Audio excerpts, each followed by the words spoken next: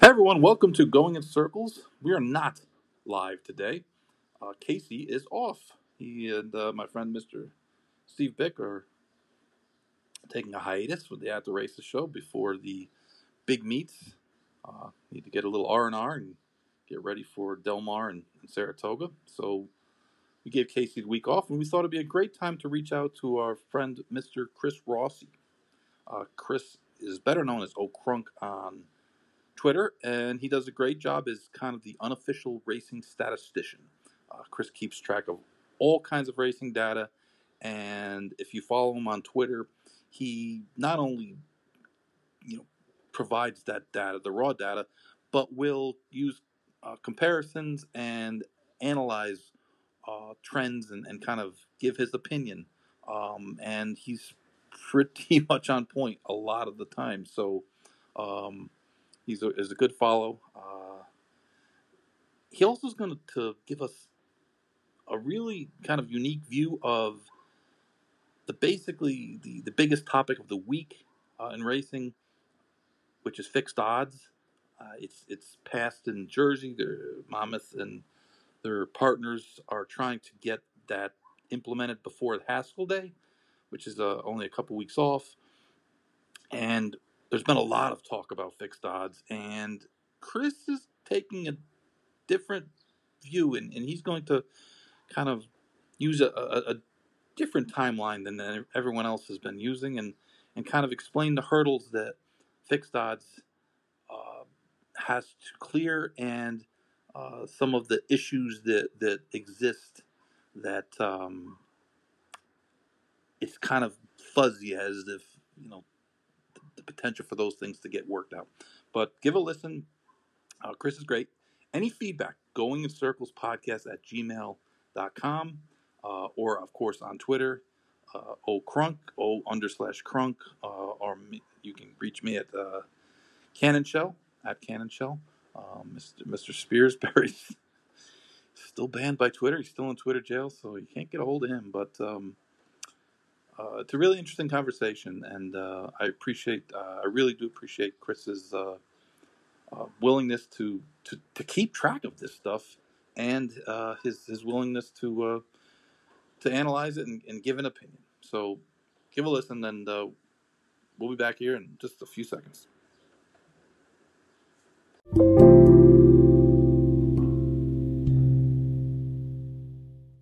Welcome to the. you hear me? Yes, sir. I can hear you fine. Any feed? No more weird than usual. Okay.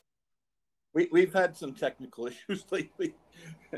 Chiefly, it seemed like last night I was doing the show with Barry, and all of a sudden my phone, it's an Apple iPhone, and it just went black. And when I tried to log back on, it seemed as though my password had changed. So it was kind of a bizarre happening, but we got you, and you sound fine. So I'm glad to have you back. Happy to be here. Thanks for having me. Been a couple months. Figured we better check in because we have some. We need your analysis of handle trends as your the unofficial racing data keeper analyst, literally the only third party person that actually knows what the hell they're talking about in this whole industry. It seems like. So I'd like to go over some of the handle trends and get your feelings on that. And of course, the hot topic of the week in racing seems to be fixed odds wagering, and I think you have a pretty good handle on what's going on, and I think there's a lot of misconceptions out there about it, and I'd like to try to at least get it where people understand what it means, and the potential for it, the potential for issues, which of course seem to loom large over this, but that's kind of the agenda for today's show. And I promise you we wouldn't do any marathons, but you never know. I think so. Well, we have unlimited time today, so let's crack right to it. With I want to start with the national handle trends, and I know we're not quite at the 6 month mark. I mean, we're only days away, but uh, with Churchill just closing, what seems to be the trend there? Let's see. I was with my last talk in February, and February, it was just marginally up. 21 versus the pre-pandemic 2020. Mm-hmm. 20 before the pandemic was shaping up to be a better year than 2019. This is before everything in March. Handle was already, versus 2019 and 20 before the closings started. And,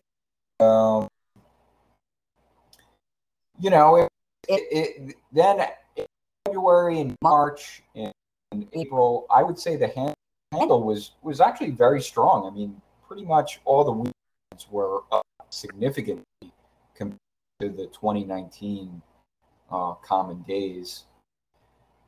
Now we're getting into the summer, and most everything is back now. The slots are mostly back, and people can go to the track. Everything's kind of set.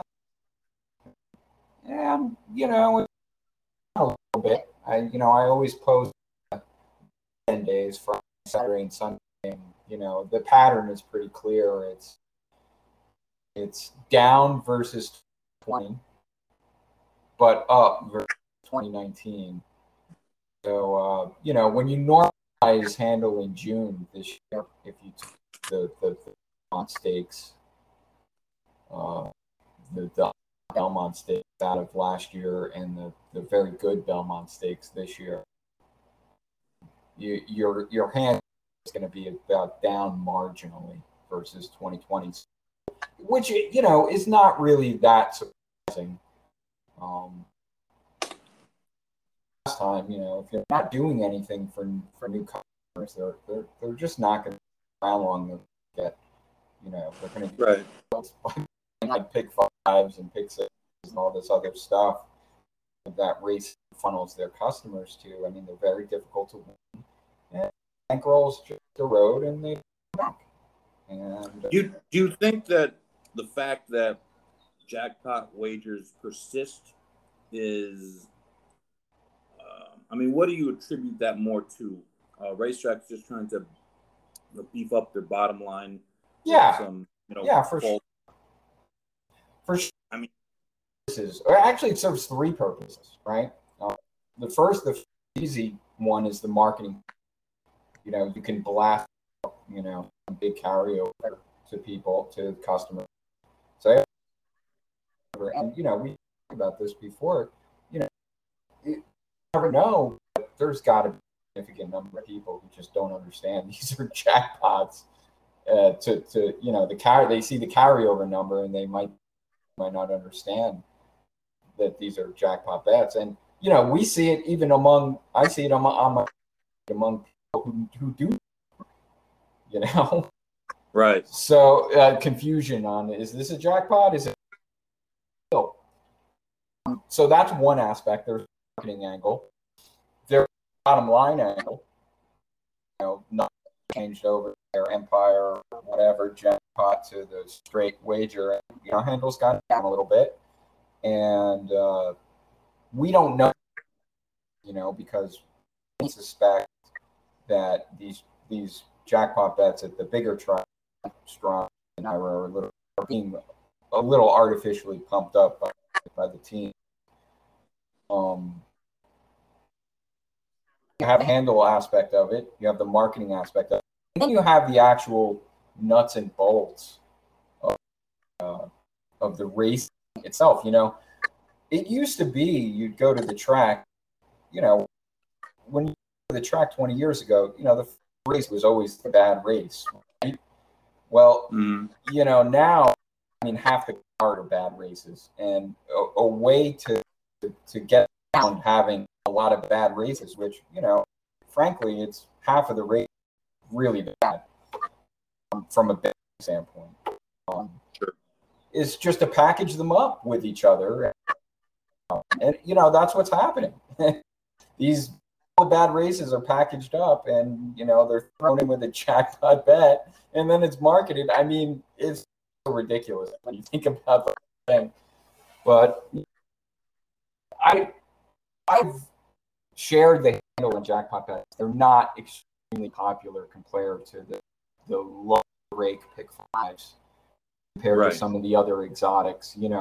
When you take the force out handle out, they're just not that popular. And when people say, "Oh, look at Gulf, how getting $150,000 from on this non-force pool," like who knows where it's coming from, but it's not that big compared to what they're doing in these other exotic bets. Sure. The straight wagers. Right. Yeah, I think that is something that kind of perplexes people, in that somewhere along the line, we kind of lost track of where the money is coming from. And it comes from so many different places now. It wasn't that long ago. I mean, it wasn't 5 years ago, but it wasn't that long ago that the betting menus and the amount of money that were bet, through off-track wagering, wasn't, like it is now, where it's the majority, the vast majority. I mean, I remember early 2000s, late 1990s, where inter-track wagering was still a thing. People would go to one track and bet on another track, where you couldn't bet on your phone or personal computers and things like that. So, I mean, it's just gotten so confusing as to where where it actually comes from, and no one ever seems to give that information out. I mean, I don't really think it's that of a mystery, I mean, my feelings on this. I think the teams are going to make up, like 20-25% of 15-20. The rest is just, various outlets, people all over the place. I think there's maybe at Gulfstream, one of the things, their rainbow sixes, it's pretty consistently the largest of them all, and it's a bit of a razor why that is. It's just not. Right. If it were normal people, it's they wouldn't be able to playing. Their bankrolls would be destroyed. Yeah, so, exactly. To me, it's not interesting. The jack bets, they make up like dollars wagered in the it's just not that big. Yeah. Right. It just it seems big because of the marketing that's behind it and the incessant press release, like, oh, big carry. It's just not that big. Yeah, we have these splashy payout days as well. I mean, it seems like a mandatory payout day was a little bit of a rarity, and now it's become. I think Tampa is marketing that they have mandatory payout day Wednesday and Thursday. So yeah, and that's sort of interesting because over when the stuff started, it would go months without a mandatory. Right. And I think what happened was the teams got at that period, after the month when the pot got really big and the math starts making sense to attack for the whole pool, pot. They were very good. They were good at doing that, and I think the tracks got stung a little bit by that, and now they're just like, well, I mean, we need the carryover. See what happens on force out days with handle, so let's do it every 2 weeks, whatever it is they do now. I don't pay attention to the truth. Yeah, it seems like there's a whole lot more force out days than not that there's as much a month now as there was over a whole meet, but yeah, no more like it's force out day and there's already 3 million kitty. that those are kind of over. Yeah, yeah, and I mean, I mean, I think there's been enough talk about it. I mean, people that know understand that the jackpots are not going to be a positive trend, and you know, yet they still persist. So, I mean, every year, with versus the jackpot six handles nationally, right, it's just it's a straight line up. It's just straight up. The jackpot six is all over the freaking place because they are that the handle there is dependent on the force out days. sure, And absolutely. I mean, the tracks know what it is. The players know. Most of the players know what it is. We've had 15 years of this now. It hasn't really done anything. So, Moving to Churchill, their meet just ended, and kind of give me a little bit of a wrap up on how you think the meet went for them handle wise, and compare it to, um, I mean, last year's Churchill meet was totally kind of post the spring meet was more or less didn't exist. So yeah, I but guess they still did. They still did 250 million last yeah, without Derby at that meet, at that shortened month-long meet or whatever it was. right. It wasn't peanuts. I mean, No, they did well. They did okay this year. Spring, I think that he was about what they probably expected. It's hard to know what, but I think the at the beginning of the COVID period, the smaller tracks were definitely doing better than the larger ones, and now the big guys are shining, and the small guys, because there's so many small guys now. And there's so right, many of them. They're all back running. They're all killing each other. I mean, they're running 100 races on Tuesdays, 100. It's hard to make head that much racing and that much racing. You know, less more with the smaller tracks. And you're kind of seeing that now. And Churchill did well. I think they were only down 4% or something, not 4%. I forget the up 4% versus 2019. Yeah, I tweeted out they were On up two fewer races. Yeah, that's a great number actually. For you know, Derby, which was probably no matter what the situation is, and I see a lot of people say they limited on track, but I think one of the things you're always trying to learn, right? You're always trying to figure out what's happening. One of the things that went wrong last year was the importance of track. I thought it was going to be very important at some of the bigger meets for the Breeders' Cup, for the and it's that it matters, but it's not that big. The on track doesn't, I mean, look at that. I mean, they only had 10,000 people down on stage. They did great. Pimlico sort of deal. They did just great, and they had limited no other thing like the Derby. Right. For I think volume of people, but the money finds the window, and I think they did fine.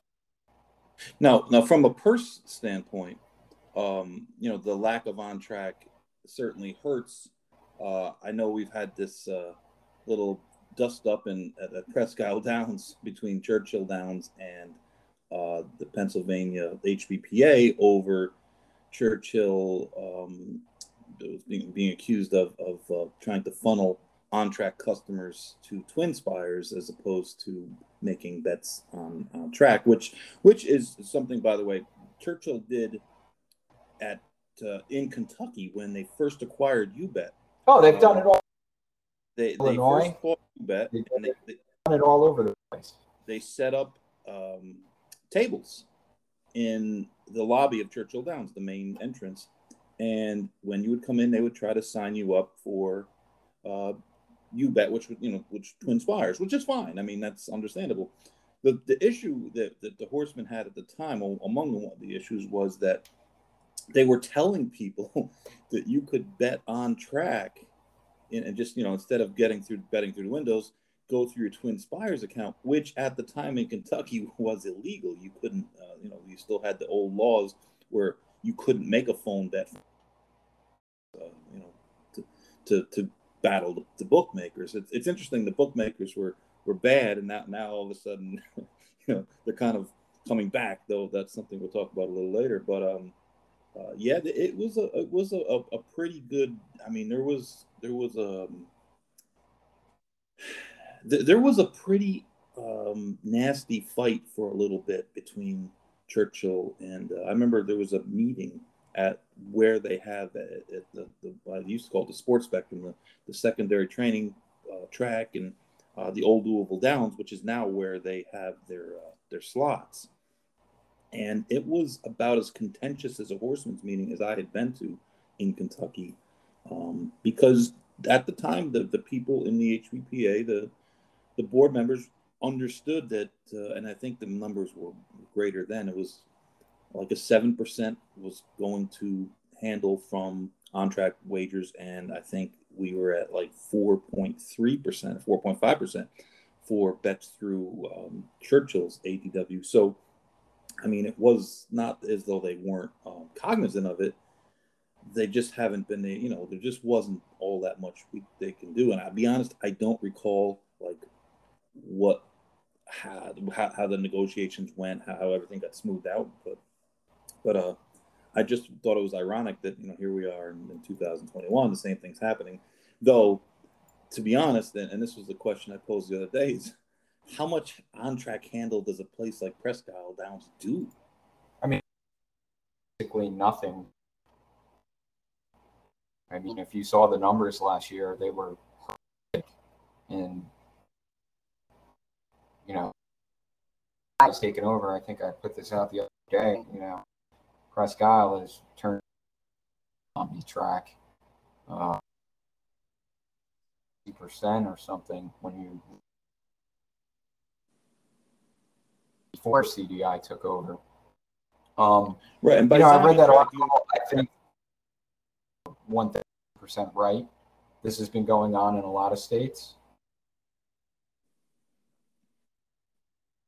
The future is going to be, as it exists sort of in New Jersey, is everything is going to be cheap. Right. And you're going to know where all the money's coming from and how it gets done. I mean, but, if they want to fight over $70,000, I mean, I don't know. It was like maybe like 50 million over their couple hundred races, something like that. Yeah, it's not a significant amount, right? Yeah, it's not going to change anybody's. It's not going to change anybody's fortune. You had put a stat out about Churchill, about how far handle has dropped there at Presque Isle since Churchill took over.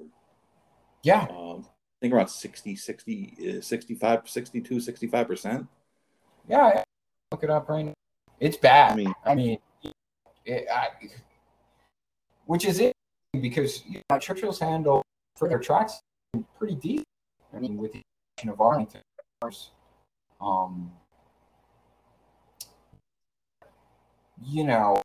I don't really understand what's going on. I mean, it was at the very bottom on the handle per chart before CDI took over. To go further down is sort of like a really bad situation. Yeah. I feel strong about the zombie track thing. The zombie tracks are really hurting the industry now. And no, when you say zombie track, you mean a track that literally just exists for gaming, and there's like very little effort put into the racing product. Yes, correct. So let's go through Prescott. In 2017, ran 800 races. They did 71 million in handle, which I think was last year or maybe in the middle of 18 season. I bought it. They did 83 million, 6 races. And then in the first year that they had taken over, they did 64 million on 802 races. And then last year they did 409 races. Now, you know, the 15,000 in the pre days, and you know, last year less than 10,000, $9,092 per interest. You know, I mean, that is rock bottom for nationally simulcast races in the, you know, golden country. Right. For thoroughbreds, you know. Sure. So yeah, I'd love to know what's going on there. It's not good, you know. If they're going to run 800 races a year, that's races, you know, and that takes away horses who would otherwise be, you know, in races where the margin is higher. And you know, I the zombie thing is a real, it's coming. You know, I would have thought COVID would have kind of like erased them, come off the map, but yeah, it's coming back. You know, there's one thing that you can say about thoroughbred racing in North America is there's persistence, and in negative and positive ways, and that, you know, we persisted through the COVID era, keeping tracks open, running, you know, despite virtually everything else being shut down. But we also persist in doing a lot of negative things and not, you know, going back to the same old, which is something that you know, is a theme in this business, and it's difficult to really. I mean, it's such a fragmented business. I mean, to talk about, to have discussions on social media, especially about certain topics, it's just so difficult to do because of the complexity of the situations, and you know, there's something always going to be lost. But you know, in the end, I mean, Churchill bought Presque Isle Downs not because they said, "Hey, you know, let's own a track in Erie, Pennsylvania." It was, you know, a foothold into the Pennsylvania sports betting, you know, network, and having another gaming operation. And I have no clue how that place does, but Yeah, you know, neither do I. Neither do I. And you know, really, Churchill sports betting stuff is kind of falling flat. You know, they're not doing well. no, and that's, you know, that's kind of, I think that, you know, we've seen in the sports betting arena that the big companies are just going to dominate for the most part, and it doesn't seem like there's any way that most of the smaller operators, you know, can really compete, other than just trying to find a little niche market where they can grind out a profit of some sort. I think that's mostly right.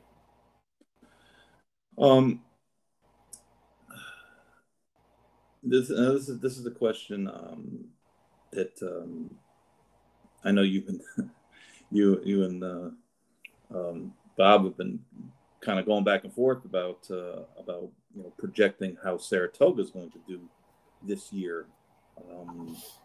You know, I was thinking, you know, just this, not from a handle standpoint, but from a racing standpoint, you might get. I mean, certainly there was outfits that didn't send the volume of horses last year, or in some cases any horses at all, because of you know, the whole COVID situation. I know that there's still a big issue there with finding help, and I'm not talking small outfits. I'm talking the big outfits. So I don't know how that's going to play into the whole scenario, but it seems like, you know, from the people that I've spoken to, and of course, this is an unofficial poll, is that there seems to be more interest in sending horses up there this year, and possibly maybe even bump the field size just a tad, because I know it's probably difficult, and it's probably also very weather dependent as well. But it just seems like there's a better feel about Saratoga than there has been the last couple years, and I don't know if that's just me or if there really is a kind of a wave of optimism going into that meet. I think all the NYRA adjacent and NYRA themselves very optimistic. Here's the deal. I mean, they're going to run 5 days a week. It wasn't that long ago doing 6 days a week. They had a really hard time doing 5 days a week last. I mean, and I know not everybody shipped up or whatever, but I mean, 5 days a week in this environment is really hard. I mean, nobody's doing it at the A signals, really. It takes a toll. You know, one of the things is these horses most of them aren't going to be able to run twice. You know, that's all you're getting out of it. And there's always optimism. I mean, some of these numbers, Bob was saying like 100 million, I'm like, that's pretty big. But I mean, we'll see. The things that are right, I would have last year would have been definitely down. I would have bet big on it. And but they were close to even. Yeah, it's very, very slow. The last weeks of that meet were laughable.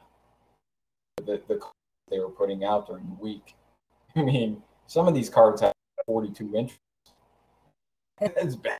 Yeah, it got really weak, with the Derby week being kind of overlapping. Yeah, but it wasn't just. I mean, huge. They were up at the midpoint of the meet. They were up close to like 80, 100 million, and they gave. I meant more from the horse standpoint. That just kind of the last week of Saratoga generally isn't going up against Derby week. Yeah, that is true. Then, it was. But kind of a that weekend was still fun. Yeah. When I think I'll take a look. It's still comparable to the previous year, and right now on that Saturday, I mean, they did 23 million. Yes, they did 29 million. And then the day after, the Sunday after Derby, they did 2 million. The previous year, they did 24 million. They did 27 million. They all bumped in 14 races, which is unheard of. Saratoga. Yeah. 25 million they did on closing day 2019. So, I mean, I think there's a couple of signals. I last year that lack of on-track hurt them. It really didn't. So I have to believe the return of on-track isn't help them any more than it hurt them last year. Then there's the overall capacity in the country itself is definitely lower right now than it was in 2020 at this time. And, you got to racing in the summer last year the capacity was well above 2019's numbers with a lot fewer races. So you're going to enter the summer now with all races again and less overall capacity. So sure. this stuff has overall capacity. Right. And capacity, I guess we'll see. Field size. That Saratoga will be up this year. Sure. I think it's really ambitious. I give it like a 10-15% chance. Right. And when you talk about capacity, you're basically referring to what field size will be. No. I'm talking about the overall that's available. Okay. The total. the total total amount of revenue. Right. You know, Saratoga, their market share is untouched for sustained like they have. There's no other track in the country that ends wagering dollar like Saratoga. So, right. You know, when they run Thursday, if it's a Saturday, whatever, 50 cents of every dollar bet in the country is on a race at Saratoga.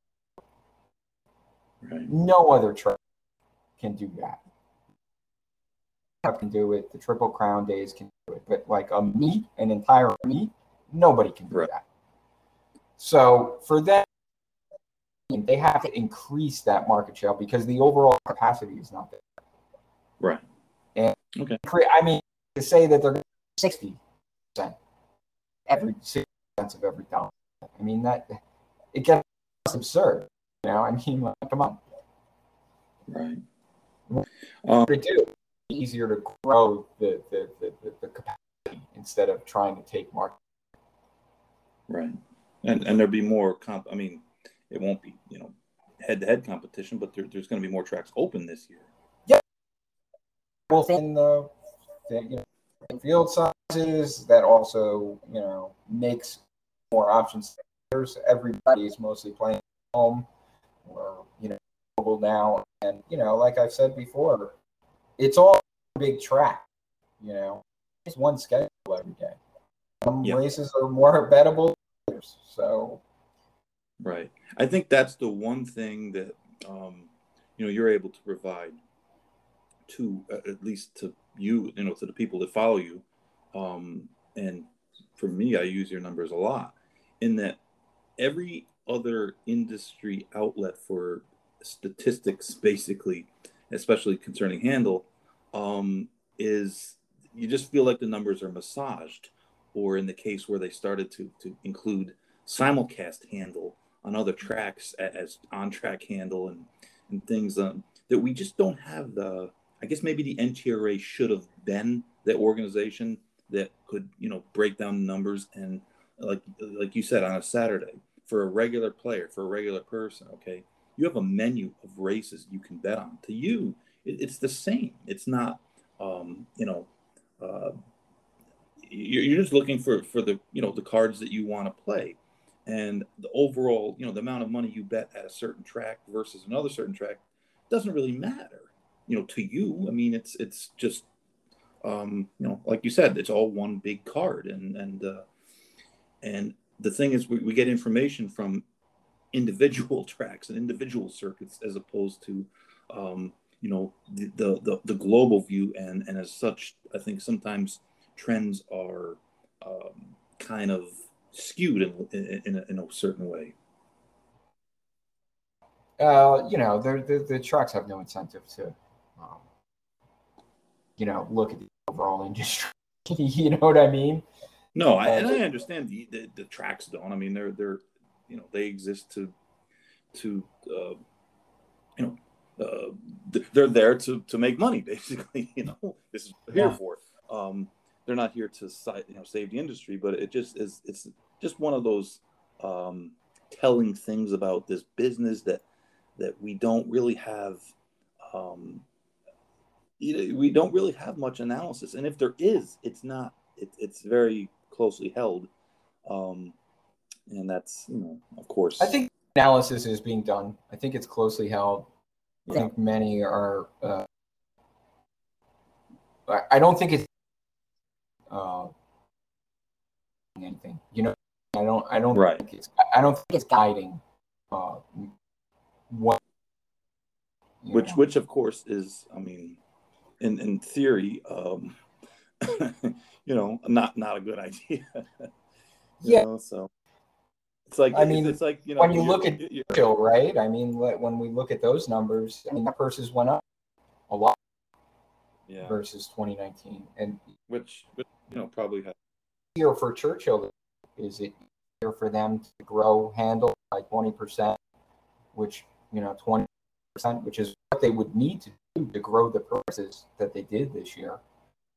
Or is it easier, you know, call on their regulatory buddies in Kentucky and say, hey, give us these slots and we want a piece too. And it'll be good for the horses, it's good for so much easier for them to do that than just to grow wager. Yeah, right. You get one vote that goes through, and there you are. No, it's and of course, they need to do what they need to do, and each state has their own issues, of course, but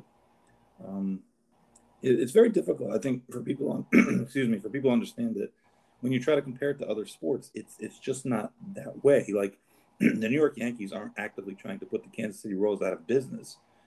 You could say that in a lot of ways, some of the bigger tracks wouldn't be unhappy at all if some of the smaller tracks went out of business.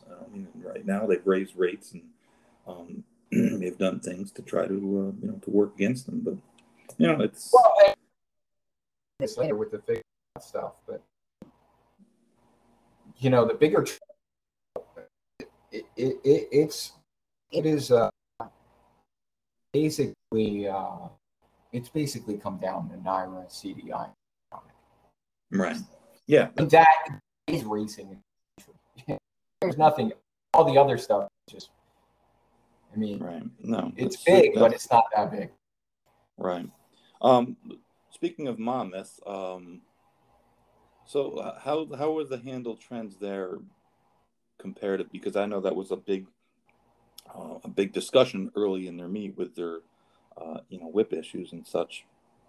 The totals. Let me take, but I'm looking at it every day, and I got to say it's just kind of where it was before the pandemic.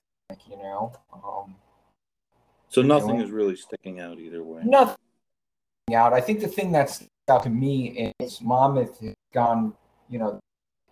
They try to do, whereas some of these other tracks don't really try. They try and switch it up. They do these 6 races on Fridays for a long time before COVID. 15 races on weekends. These cards that would start at like noon and go on to like 7 o'clock at night.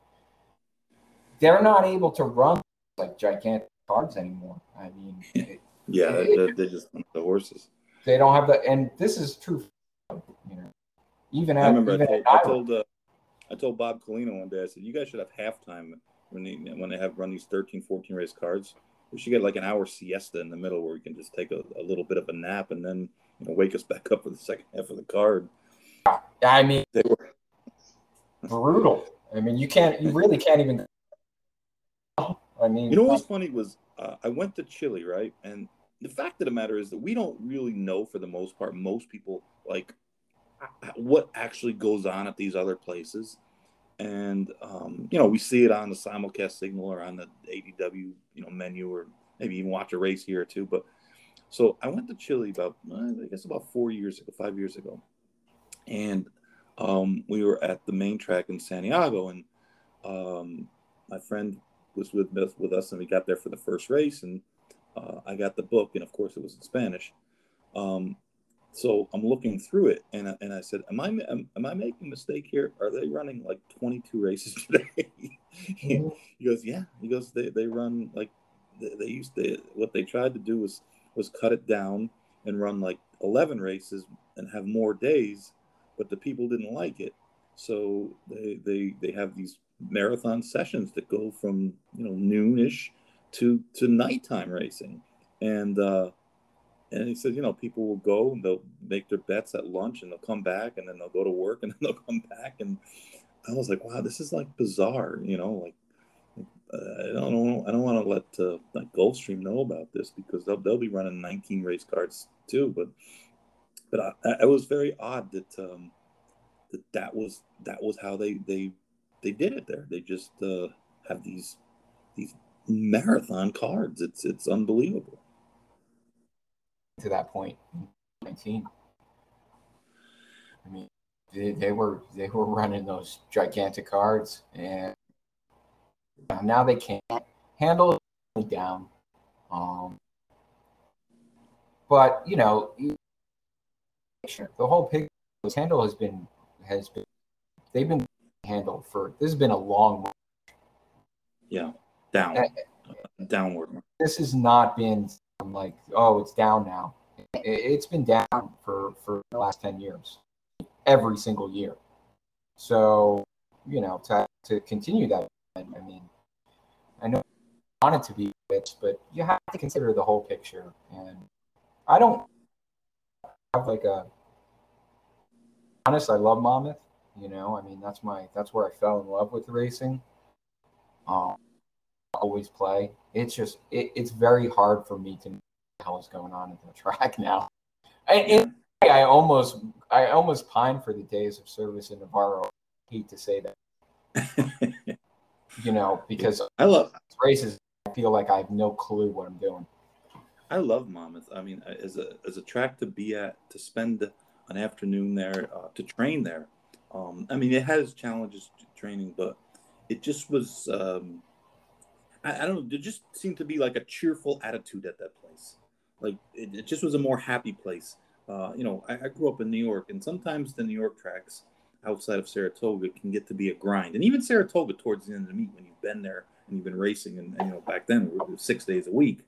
And it just, it seemed like a little more of a grind. And Belmont seemed, an Aqueduct, they were more like a workman-like track. And Monmouth, maybe because of the summertime, it's by the shore, kind of a vacation, people in shorts, blah blah blah. But there's no place I than to have a cooler full of beer and out in the paddock and just all day.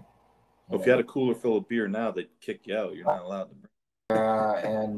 And this has been something that has been, I know they're blaming, but yeah, do this for years, Well, sure. So, let's do it. I can think like 10 years ago, and I didn't. There was not a summer weekend that passed that I didn't go down there. Yeah, I haven't been to a race since 2019. Right. So it's just like, what you said earlier too is true. Is that they do try things. I mean, they tried the exchange. They're trying the fixed odds, and Jason literally single-handedly is the person in this country who got sports betting to the point it's at. I mean. I remember being in a horseman's meeting, and this has got to be, I think, 2013, and he was kind of outlining, what his plan was and what he thought. And at the time, he said, it's all going to come down to, how far I can get this case to go in court, and if I can get it to the highest court, I think I have a shot. But he goes, the odds of doing that at the time, I think he said. His quote was, I think I got about a 15% chance of getting there. He goes, but, and tried to outline all the good that it would come of it. And I mean, he's done some things that have made people kind of cringe. His support of the guys who wound up in trouble was, kind of come back to bite him in the ass a little bit. He didn't exactly handle the jockey situation with a lot of, grace, threatening. A lot of threats were made for something that turned out to not be as a big of a deal, because I think they had visions of like no jockey would show up and he'd be riding, exercise riders, saying some ridiculous things, I mean, but the truth is, if you're involved in this industry, there's one thing: there is way more jockeys, or whatever level they're at, than needs to be. You go to Tampa in the wintertime, and there's 70 people that might ride in a given month.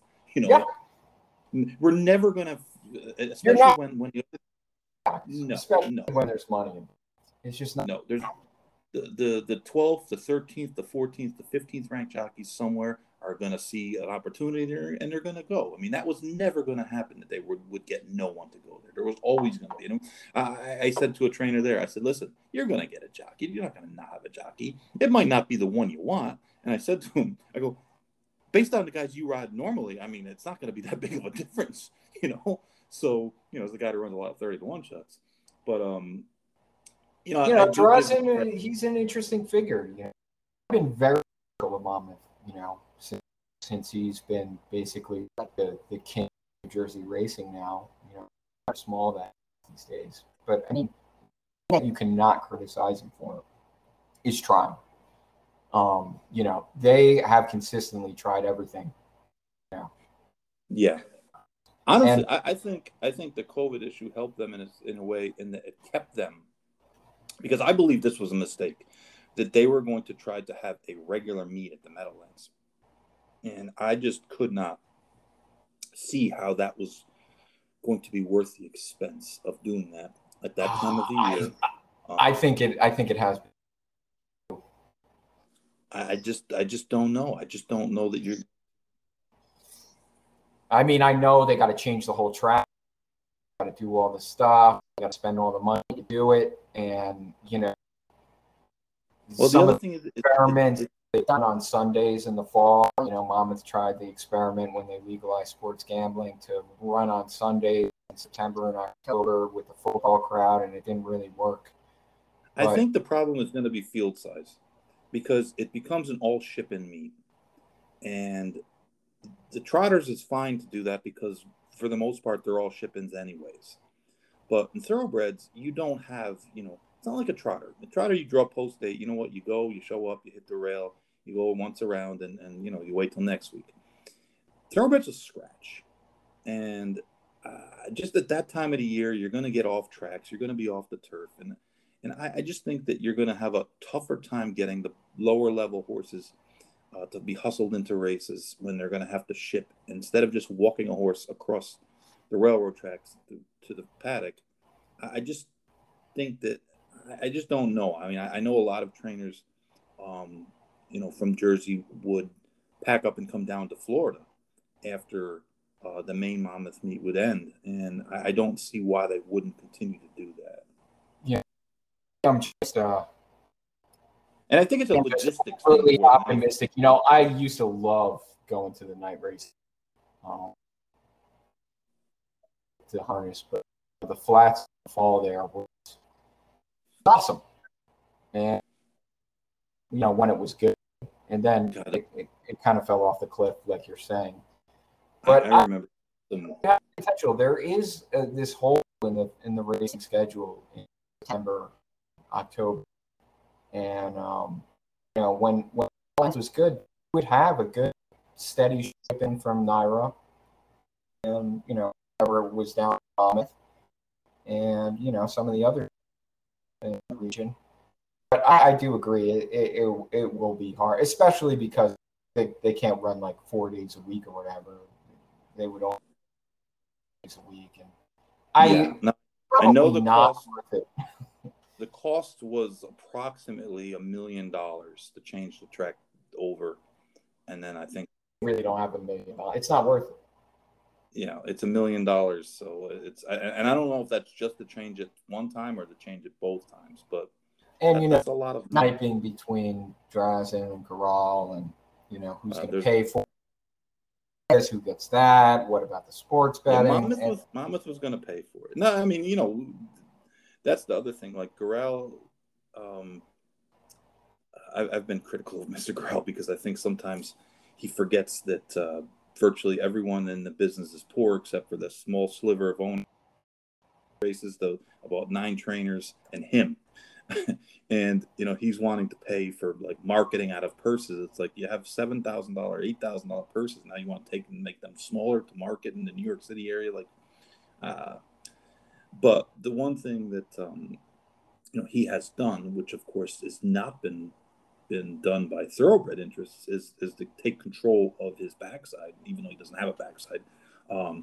In that, they've been very aggressive about weeding out people who are bad actors.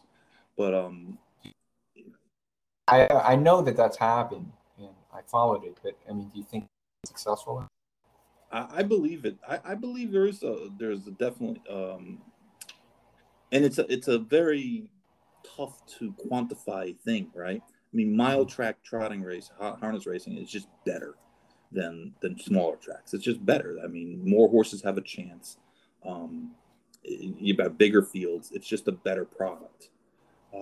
Even when the races aren't all high class races, which certainly the Meadowlands on a Friday night, they're only racing 2 nights a week, and compared to the old days, the Friday night cards are an atrocity, but they still do 3.5 million. They were doing I know over the 4 handles. million some of the days when Woodbine, when Mohawk was closed. But I mean, there's certainly it was kind of a tale of two cities in that you had one guy who was ultra aggressive about trying to clean up his backside, and the other guy was like the opposite. Now, understandably, Drazen's a lawyer, and of course, most lawyers are going to tend to Yeah. The politics of it. I mean, yeah, everyone to screw off. You know what I mean? True. He's in a money position. It does kind of bother me that I think he puts $1 million from the sports betting into the purses, and based upon the numbers in Jersey, that just doesn't seem very much. I'm sorry, and maybe this is what a lot of us were saying at the onset years ago. The money isn't going to be fixed odds in sports betting. It's a really small. Some of these operators they can lose money in a month. You know what I mean? So, you're talking about 5% margins on, 800 million or whatever it is they handle in Jersey. And then it's got to be cut up with, the makers and the customer facing products and then the license holders. There's not going to be a lot left, and then you pay taxes on it. There's not at the end of the day. It's not going to make much of it. So go ahead and kind of morph into the fixed odds wagering, which was passed unanimously. And I had heard that one of the holdups originally was the harness horsemen and the thoroughbred horsemen were having a difficult time coming to an agreement. And this is of course hearsay, that the politicians the legislator wanted them to be in lockstep on what the numbers, the cuts, everything was going to be, so that they didn't pass this and then have to fight it out, basically. Yeah. So it did pass. I think for the whole fixed odds thing, I think it's instructive to start at the beginning. And the beginning in New Jersey was, and have to go through what actually happened with the exchange to understand where we are now. So if we go back, Betfair bought TVG in 2009, and Betfair was at that time was the fastest growing racing company in the world, and they wanted to get into the U.S. market legal way, So buying TVG was TVG, I think it was 50 million. So they buy and to lay the groundwork of rolling out the exchange. Now, when you're starting from zero, like they were, a lot of things to do. They have political lobbying to get the laws passed. They have to go and convince the horsemen that have exchange, more customers, and that the jockeys aren't going to fix races. It's important to go through that. It was a lot of people very much against the exchange. A lot of industry ranks at the time, you couldn't read an article about the exchange without them saying, jockeys will fix races, and you have a gambling game where people bet on horses to use and stuff. Can you imagine taking it seriously with the stuff we've seen the last years between Herd and Service and Juice Man? Come on. What are you on? That's an actual argument to be taken seriously. I recall that, and I was a big proponent of exchange wagering, and I remember telling a person, a racing executive, I said, it can make your races that are unattractive currently with 5-horse fields and a big favorite bettable for someone like me if I don't like the favorite. So right now, I've got to try to figure out who's going to beat the favorite. Instead, I can lay against the favorite and make the race something that I might participate in. And I remember, I think you said it. There's been so many examples. You said the reason it's not going to work is because they're just not going to make the bet affordable enough. They're going to tax it too much. The takeout's going to be too high, and it's just not going to be. Well, I'm not going to even touch it in this little synopsis. We'll get there, but it's okay. It's not the critical issue. So they buy TVG. They have the political lobbying to get laws passed. Then they have to, get with the horsemen and, convince them that it's something that can be done. Then they have to negotiate tracks to offer their races in exchange. They have to do all three of those things. And then after they do all that, to launch the product and find customers. And, the customers have to know what this is. To find customers in a sector of gaming that is just bleeding them constantly. In a way, that part of it, the finding customers, should be the easy part because they have a very popular exchange at the time in UK and Europe and stuff like that. For our purposes, there's very little difference between wagering and fixed odds wagering. Mostly semantics, mostly pervert exchange wagering as a viable path to grow racing in this country versus the fixed odds. But that's neither here nor there. So they buy. It takes a couple of years to find common ground, and they synthetic in New Jersey, California, and no two states direct gaming subsidy at that time.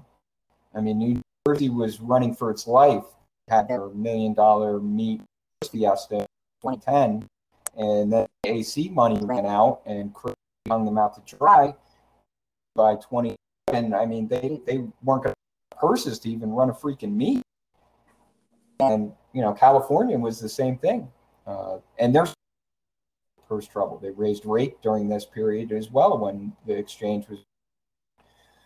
So in New Jersey, they passed a law and regulations. And when they got the regulations ironed out, the technical process deemed peer-to-peer exchange wagering as in fact to be pari-mutuel, which is complete nonsense. But they formed it into the law as a pari-mutuel form of wagering. Actually passed the exchange law for New Jersey several years before New Jersey, but they never admitted it to the regulatory stage, and this is kind of where the whole thing turns. It's because there was not very clear reporting on it, but it just seemed like the stakeholders didn't want it. The stakeholder out there is going to be Stronic, and Stronic at that time, they weren't on the UK exchange. Their contract wasn't on the UK exchange. And, they've been very litigious. I mean, whenever you see Scott DeRudy pop up, it's like freaking, you'd read an article and you'd see, it's Scott DeRudy telling you can't, you knew none of it was good for anybody except Stronic.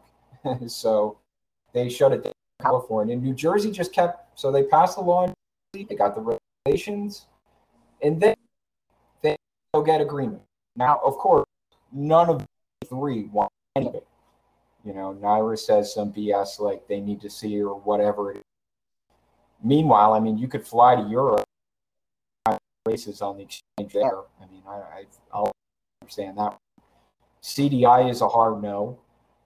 And, Stronic, they're just not going to, out of all of the signals, Kings was closest. And at the very last minute, they got the regulatory rug pulled out underneath them. CDI called in favor there to make sure that did not get on change. And it didn't. So, big three, CDI, Naira, Stronic, they all said, and there's competition between them all the time that's like out there. But when those three groups together, they have enormous power. This with HISA, CDI was the holdout for many years. But once they changed their mind, it all fell into place quickly. Once CDI got on board with HISA, it was fast the next day. the big three have right now they have a 6% market share of handle in this country, and they only run part of the races. And entire loss of racing thoroughbred in the U.S. where races are conducted, it's a negative margin. Very big three, the big three, and it's kind of existential threat to the big three too, because the relationships between the big three tracks and the big threes, they need each other to exist.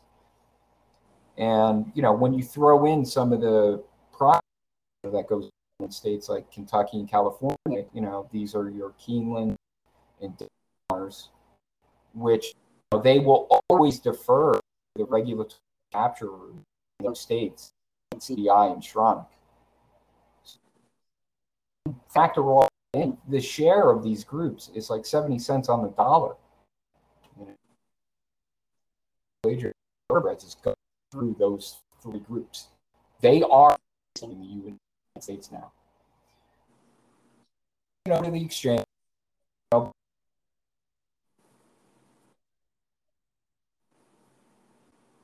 They weren't stupid to launch an exchange. But I guess they figured that, they as far 7 or 8 years.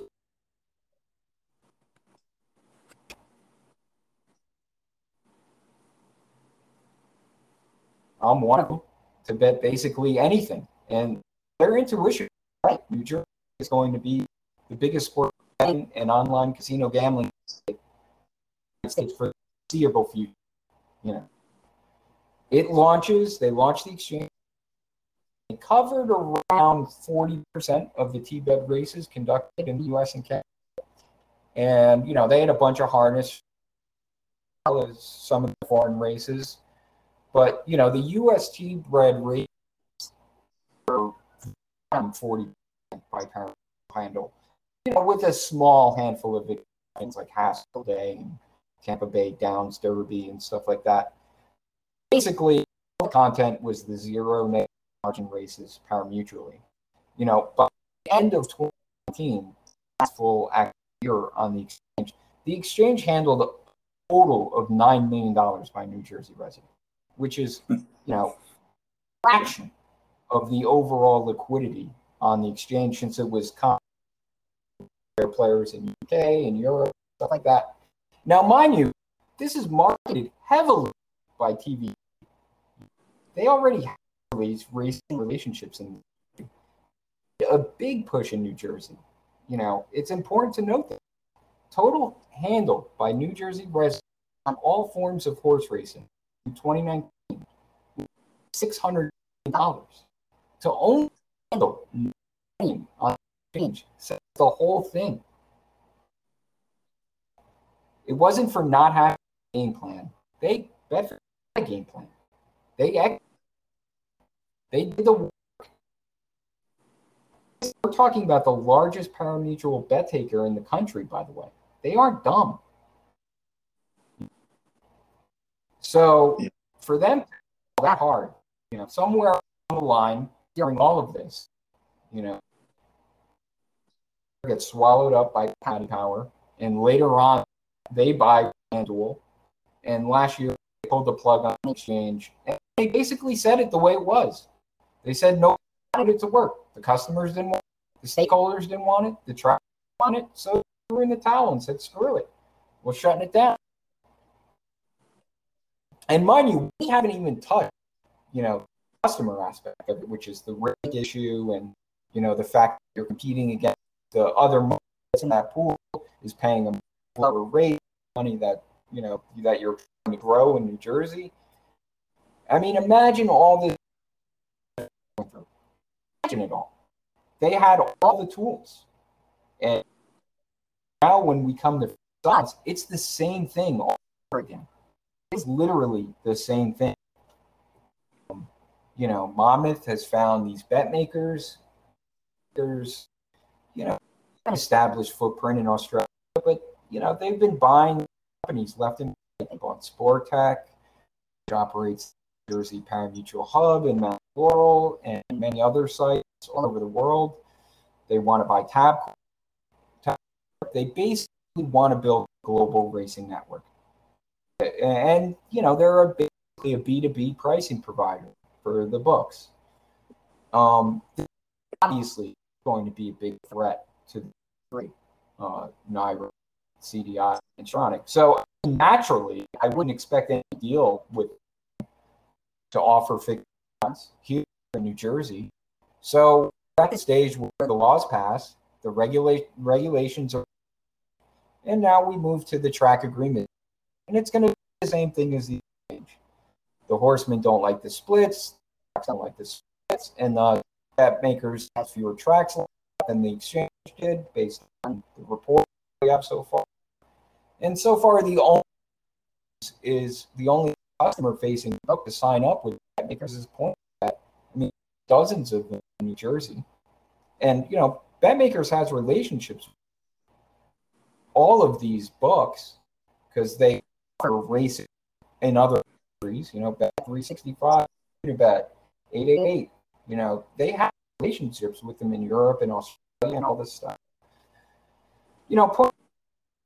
They're a small, offer some cool stuff. They peg out how you are in like certain spread bet situations, so you could turn like a bet into like some like bet if you're willing to risk if it goes the wrong way. It's cool. I mean, I like it, but they've made no Jersey or in the sports betting landscape. It's assumed that they're like a share in New Jersey. They share their license with the Meadowlands and FanDuel. It's nothing compared to what DK are doing on volume. Some of the others operating in New Jersey, they already have agreements with Betfair in other countries. So why don't they have any agreements in New Jersey? That's a little suspicious to me. So basically, you're going to have odds product similar to the exchange without the market heft the exchange has. Even more content poor than the exchange was. Three have been all mum. Their past performances would say there's no way that they do a deal for fixed odds. It's set up for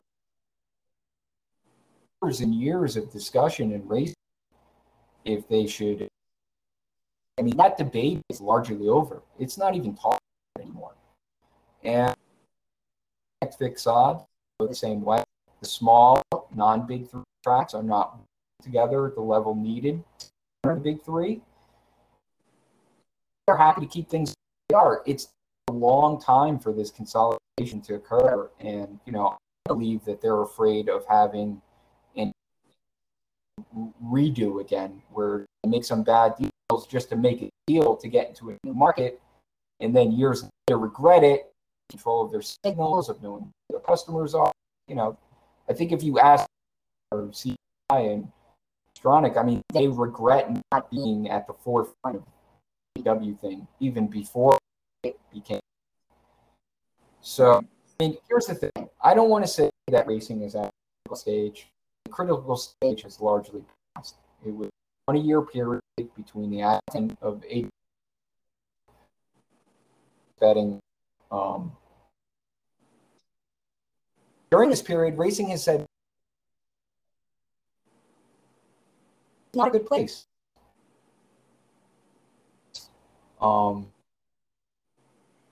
Could you just repeat that, Chris? Because you kind of broke up a little bit. Starting with racing said no to everything.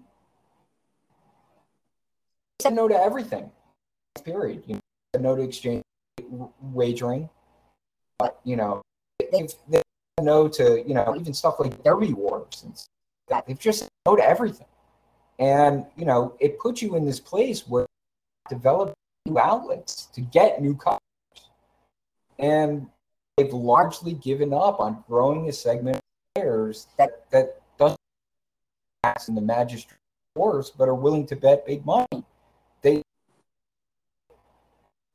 I'm sympathetic to the whole thing now. Slam dunks. I mean, And saying it, we building it. It's, you know, so much easier to like ABR market and hope some of these people become lifelong players, you know, while them off to jackpot pools. It's ridiculous. You know, but I know that it's been to this point in Jersey, which is, you know, it's not set up to be successful.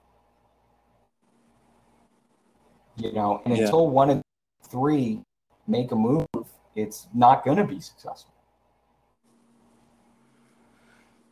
What do you think the chances are that one of them takes a shot at it? Say Stronach decides to take a shot at it. Do you think the dominoes fall if they have any sort of success? You know, a lot of the focuses on like banning winners and all this other stuff, and you know, it's just we're just going to ban winners. What? Right. You know, it doesn't matter. You're getting like bet snooker, and I get limit. You know, it's just the way it is. I personally think that, you know, the right growth, the right thing would have been, you know, really getting with Betfair 10, 15 years ago, because think about where you could be. Yeah. You be a part in something that could take on even sports. Right. You know, there's so much potential in. You could have pari-mutuel sports. I know Ian talked about it the other day when we were on Twitter going back and forth, but it's just so frustrating to see the mistakes being made again, expecting a different outcome. It's not going to be a different outcome. In a way, I think that and CDI and Strong wanted to fail. So, you know, I mean, I don't know what the answers are. Saying no has got us nowhere. So at some point, he has to say yes and attempt to do something. You know, there's been a lot of talk about, you know, doing different sort of,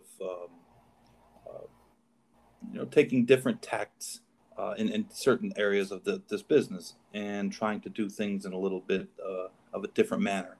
And I mean, there is definitely an underlying theme that exists, maybe not much publicly, but it does exist, that the big players don't want to really change things because they sort of lord it over it now. They're not doing poorly, and you know they're willing to just keep on keeping on instead of potentially, you know, risking. And I mean, it's something I say a lot, and that if you want to get everybody together and we have to have some sacrifice to the common good, well, the people on the bottom of the food chain, that they don't have anything to sacrifice. The sacrifice comes from the top of the food chain, not from the bottom of the food chain.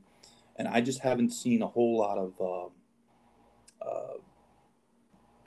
evidence that anyone at the top of the food chain, and I'm not just talking racetracks, I'm talking about on the horse side too, you know, that they're just, anyone is willing to give for the common good. And I mean, we couldn't even keep the NTRA. I mean, the NTRA is what it is, but I mean, this was not how it was designed. It was designed to be sort of a league office with a marketing, a national marketing, branding kind of organization. And, you know, it fell apart because the big tracks didn't want to fund it. So it's going to be the same thing again here. I mean, to me, it's a serious eye raiser. You know, that you have all the big books don't seem to, or don't, from what we've read, are going to be offering any fixed options. Yes, and that's the thing. I mean, like you said, we do focus a little bit too much probably on, you know, if you're a winning player, are you going to get banned? Yeah. Everybody says they're a winning player. You know, there aren't a lot. That can't be true. That can't be true. Just aren't. I know a guy, and he's what we call a traditional bookmaker. And when the corporate books came about, he thought he was dead. And he found out that he was not only dead, but his business has gotten bigger, because even guys that are perpetual losers, if they go and they have one big weekend, they'll cut their minimums down to like nothing, and they'll walk away, and they all come back. And he says, not only did they come back, and they brought friends. So it's just Yeah, and also, you're going to take bets. there is this gray area that is emerging. The relationship between the legal books and the legal books in this country. Yeah. Well, there was a lot of need each other to sort of. there was a lot of in the beginning, kind of in the beginning, the non-legal books were using the legal books as to lay off money, and then that stopped. So well, it's getting more sophisticated now. Yeah, and I also was told, and of course I don't know, this is something someone told me that seemed to be reasonable, is that they've stopped just shutting people down or shutting their accounts down, because there's some concern that if you get a feeling in a state house where, wow, they're just, they're not letting people win, they're going to get some kind of legislation that might say, hey, you're not allowed to do this. So what they're doing is just dropping minimums. They're making minimums like, stupid, like $10. Again, I don't know if that's true or not true, or what the reasoning would be, but it would seem to make more sense than just completely shutting an account down. But it's like what you're saying is essentially, it's probably never going to get to that point, because there's just not going to be enough content to have what they're going to have, like Grand Pass Downs, Amarillo, Lone Star, probably Canadian tracks. I would guess Woodbine would be up for it. That was the biggest city on the exchange. Yeah. I mean, nobody's really betting. I mean, like, I don't know. I mean, right. It's not like you're going to say, hey, I'm going to get 6-1 on a horse that I would be getting 8-5 on, but I don't bet that track anyways. So for me, I love the C anyway. I mean, that's where I really play, but for pro customers, it's not going to be a way to do it. Right. One of the miracles, despite all the things that have gone on, it got you up and you could pretty much bet anything. It's all one menu. Right. And bigger tracks now are getting a little bit more conscious about, the menu. Some of these smaller tracks, they rub their nose at them. Our content is better. Why should we be packaged with, these the Grants Pass Downs of the world? But whatever. Yeah, well, I mean, short-sighted is kind of short-sighted is kind of a key word in this business. I mean, much of what we do has been short-sighted on all accounts. It looks like there's so many just different variations of issues with sports betting in the different states. I know down here there's a lot of questions about the legality of the compact, and if it's going to stand up to a federal challenge, at least the mobile sports betting part, which I think what in New Jersey it's like 97% or something like that is mobile. I see this from the very early days now. Yeah, I mean, why would you want to drive somewhere? I mean, it's honestly not that different than ADWs. Why would you want to drive to the track?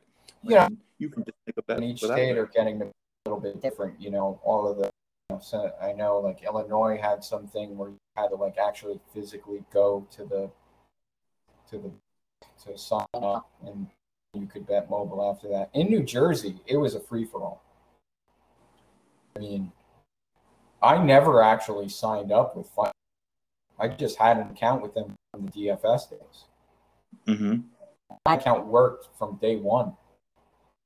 So they captured the whole market on day. When I went to do William Hill or whatever, all the other books launched online, like sign up and give your like driver's license and all this other stuff, and your social security number, show who you are, and I mean, it was just like, go ahead, man. We already have your credit card. Go ahead. We already have your banking information. You have money in your account. Got it. Sure. Yeah. I mean, that's. I talked about it last time. This stuff has really bad go down for racing. Right. Really bad. Because when you have a situation like COVID develop, a partner in FanDuel will just everybody in New Jersey to the casino games when the sports shut down. That was a huge missed opportunity for racing. I mean, yeah, and you're talking about but right. You're talking single wallet where you're able to bet sports and or racing on the same account. Yeah.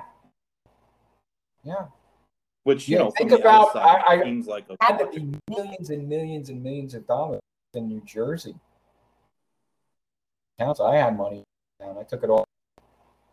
I wasn't going to play like blackjack and didn't look like sport. Went back for another couple months. All those people could have been racing, and because you know to everything, you lost all of it. I mean, you're going to find customers. Right. Find customers if you say no to everything.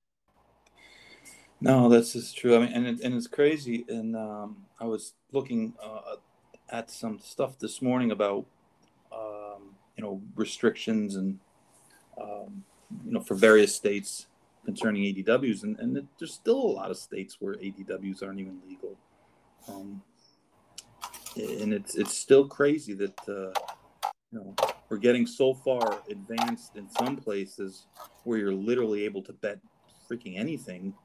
And then we have states where you literally can't open up an Express Bet or a Twin Spires account. And Texas will have sports wagering before they have ADW. And I don't know how big of a loss that is because listen, every Texas has an ADW account, and one of the advantages that racing had was at the on of the ADW stuff, there's no geolocating, right? And got away with it.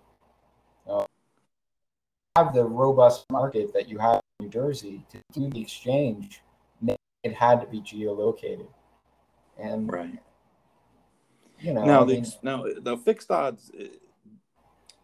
Monmouth is using the Haskell Day as kind of a target to get it up and running. Now that is going to be a New Jersey residents only, correct?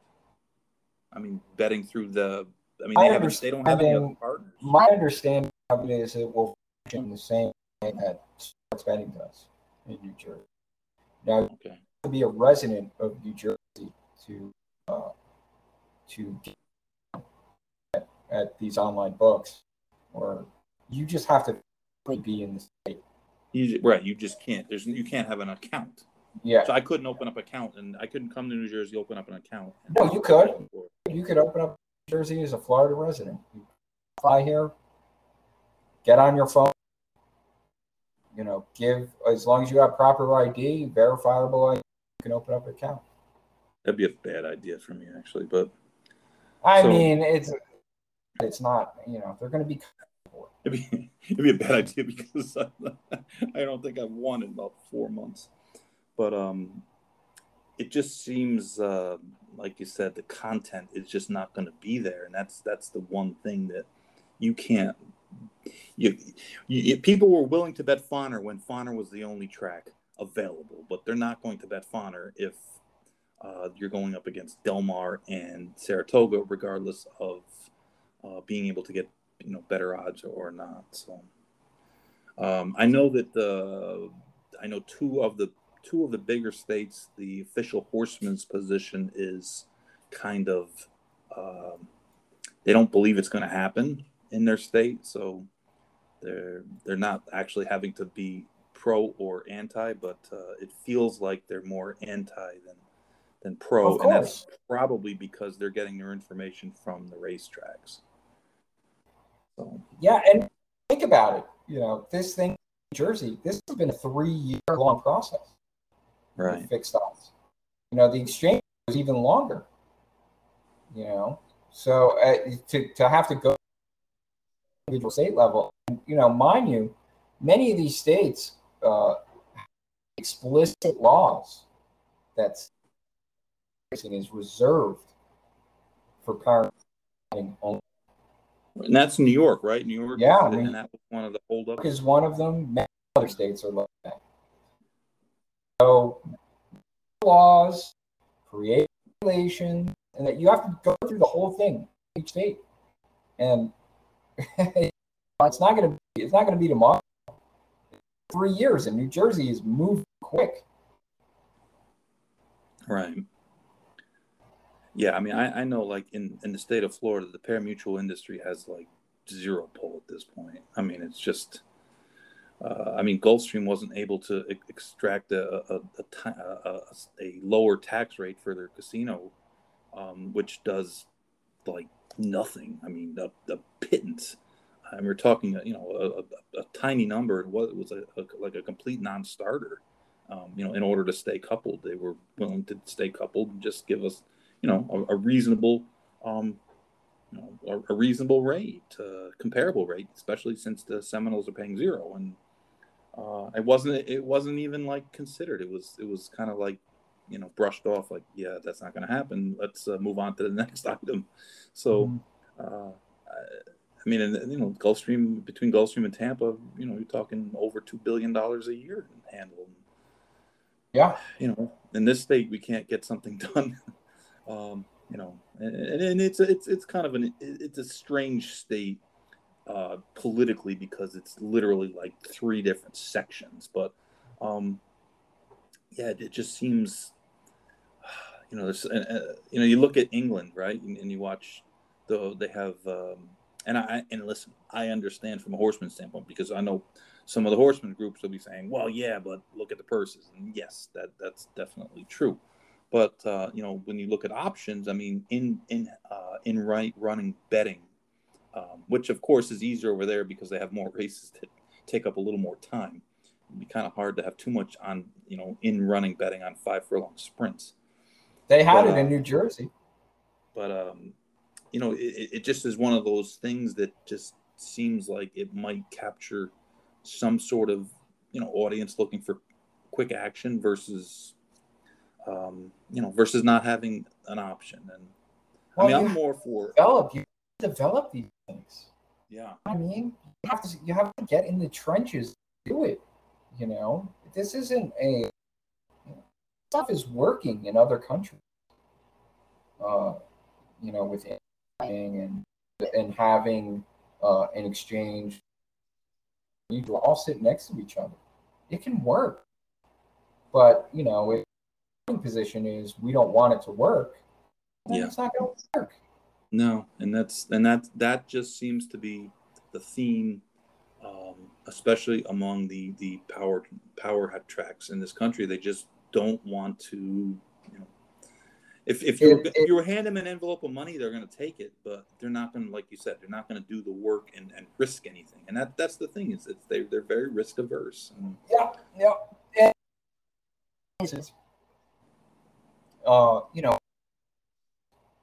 Racing could live of, it's a beautiful day outside and the horses are majestic, and you could have a throw down, and it's still being marketed that way. But, there is a growing segment of, people my generation and younger that are looking for ways to use skill to make money. You see this all over the place. Yeah. Whether it's crypto, whether it's esports, whether it's whatever. And to that segment of the population, racing is a joke. You have to rehab racing's image. And I'm going to tell you, fixing the drug thing isn't going to get an image. You need to get in the trenches and work on the betting aspect of it. And, doing it. Right. No, it's the truth, and sometimes people don't want to hear it, but it is the truth. And sorry for the rant. No, it's the truth, Chris. I mean, sometimes what is reality isn't exactly pretty, or it's not what people want to hear. And I often knock myself in the. As I said to Barry, I said, "Shit, we always seem like we're talking about negatives, and in racing in the last few months, there's certainly been plenty of negative things to talk about. But it's hard to remain sunny all the time when you look and you kind of roll your eyes at some of the things and the way things are presented to the public and to the horsemen. And I mean, I'm a firm believer that a lot of times are kind of overmatched at this point, in a business atmosphere.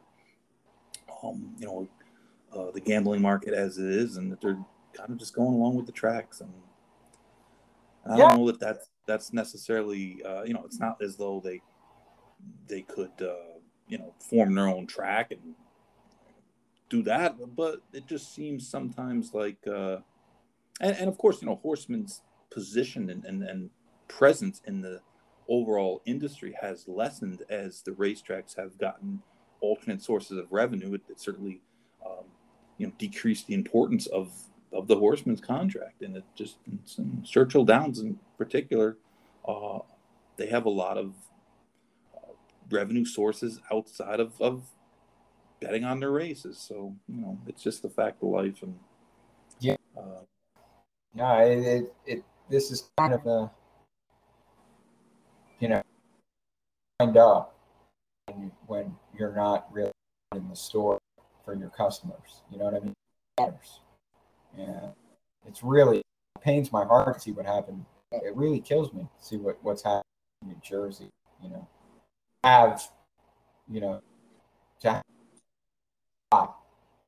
And then other racing first establishments like Naira, Strana, and CDI to the cold shoulder. It's sad. You're all killing yourselves. Right. Yeah, it seems like we circle the wagons, but instead of shooting out, we're shooting in. Mm-hmm. Well, anyways, I appreciate the time and, of course, your forthrightness and your your view, because it's an educated one, and it's something that people, I think, need to hear. I think that there's just not like I said, there's not a lot of sources for a lot of this information, and I hope people kind of understand the what's going on in Jersey with the fixed odds wagering, and like what you said, kind of the timeline you gave really is it's the only time I've really seen it presented that way, or heard it presented that way, and it does give you a whole lot of pause in that, rather than arguing about some of the other stuff that's way down the line.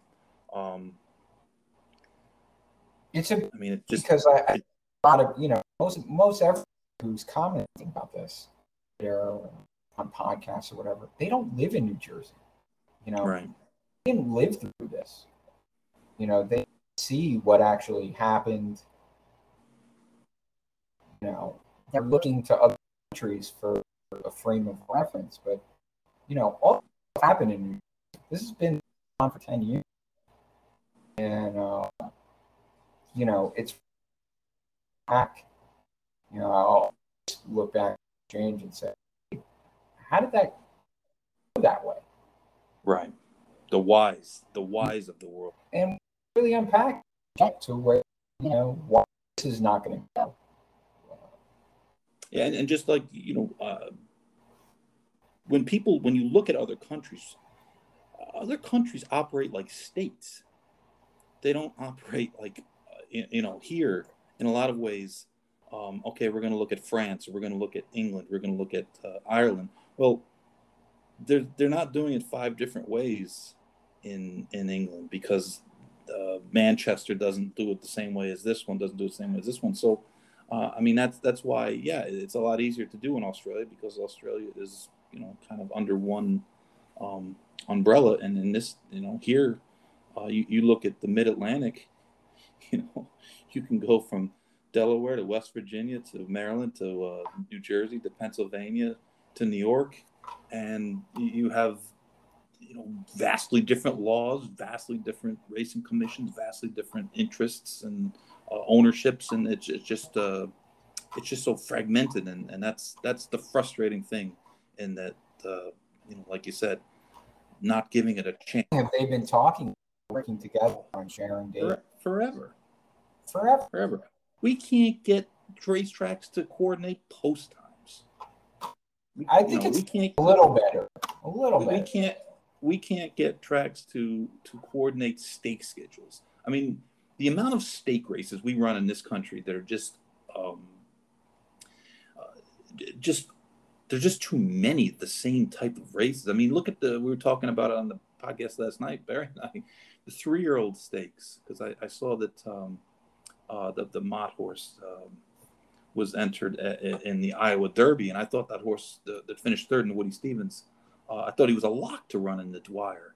But then you look, there's the Dwyer, and then a couple of weeks ago you had the Mini Pegasus, and then you had the Ohio Derby. A couple of weeks before that, you had the race at Churchill, the Matt Winn, and then you have the Haskell coming up. You have the, like I said, the Dwyer on Monday. You have, we're not far off from the Haskell, from the Curlin, from the Jim Dandy, and it's like there's just not enough horses to go around.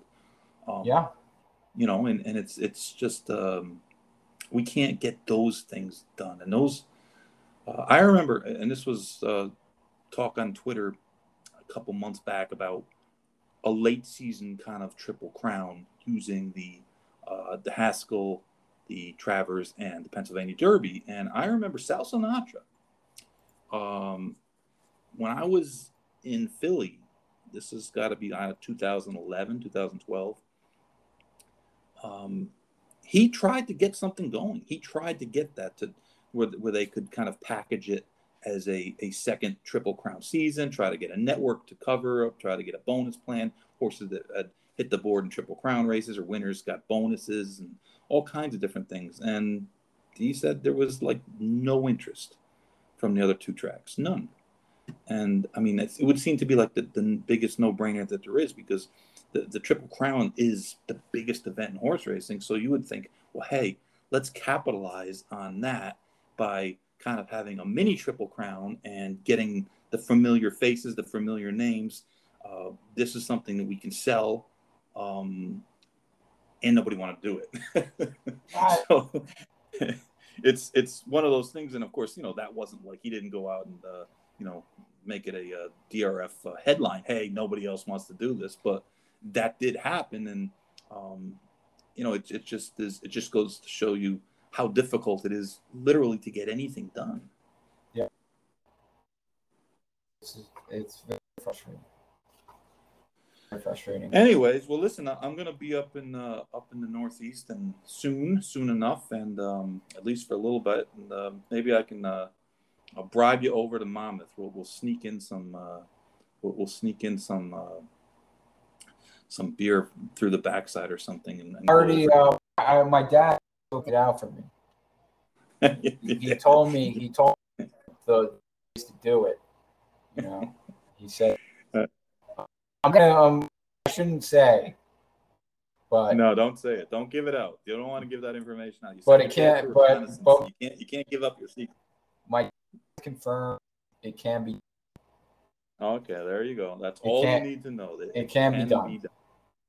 All right. You know, all you do out there, you know how to do it. My dad, who's an old man, pushing 70, if he says it's done, you do it too. All right. Well, again, thanks for your time, and we'll be in touch. _Crunk at Twitter. Definitely good for a follow, and I appreciate. Believe me, it's speaking for a lot of people. We appreciate the fact that you keep the numbers and that you put them out there, and you break them down a little bit too, because that matters as well. I mean, probably as much as anything, that just the raw data sometimes can be a little confusing, and you're doing an unpaid industry service. It's happy to do it. It's fun. It's fun. Something that interested me long before I started doing it. So, and I know that the right people are seeing it. It's got to this place now. When it first started, it was sort of like a nice, backyard bar. You would just hang out and talk races or whatever. And, now, like, dog eat dog. Everybody has to dunk each other. Ruckus. And, I've always thought it than what, you know what I mean? I want to put out stuff stuff that nobody else has. Else's can like put out. I want to put out. So that's been my goal with Twitter the last. Just news. It's working. You are, and like I said, there's a lot of stuff that you've opened my eyes to, and I do appreciate it. And I know it's it does take up some time. It's not like it just automatically jumps onto the paper, and it helps. It really does help, and it helps explaining, and unfortunately, it helps you understand some of the times when we're not really being given the entire story. I'll put it that way. Yeah, I mean, before I don't blame the tracks, but as long as people, and piss me off the way that like California does it, and now Monmouth is starting to copy California with the stuff, reporting all sources, and but you know what? Whatever. The people know it. They know it. Everybody else can believe the BS. That's. Yep, that's the truth. All right. Well, Chris, I appreciate it, and have a good rest of the day. You got me. You got it. Thanks for everyone for listening. Late.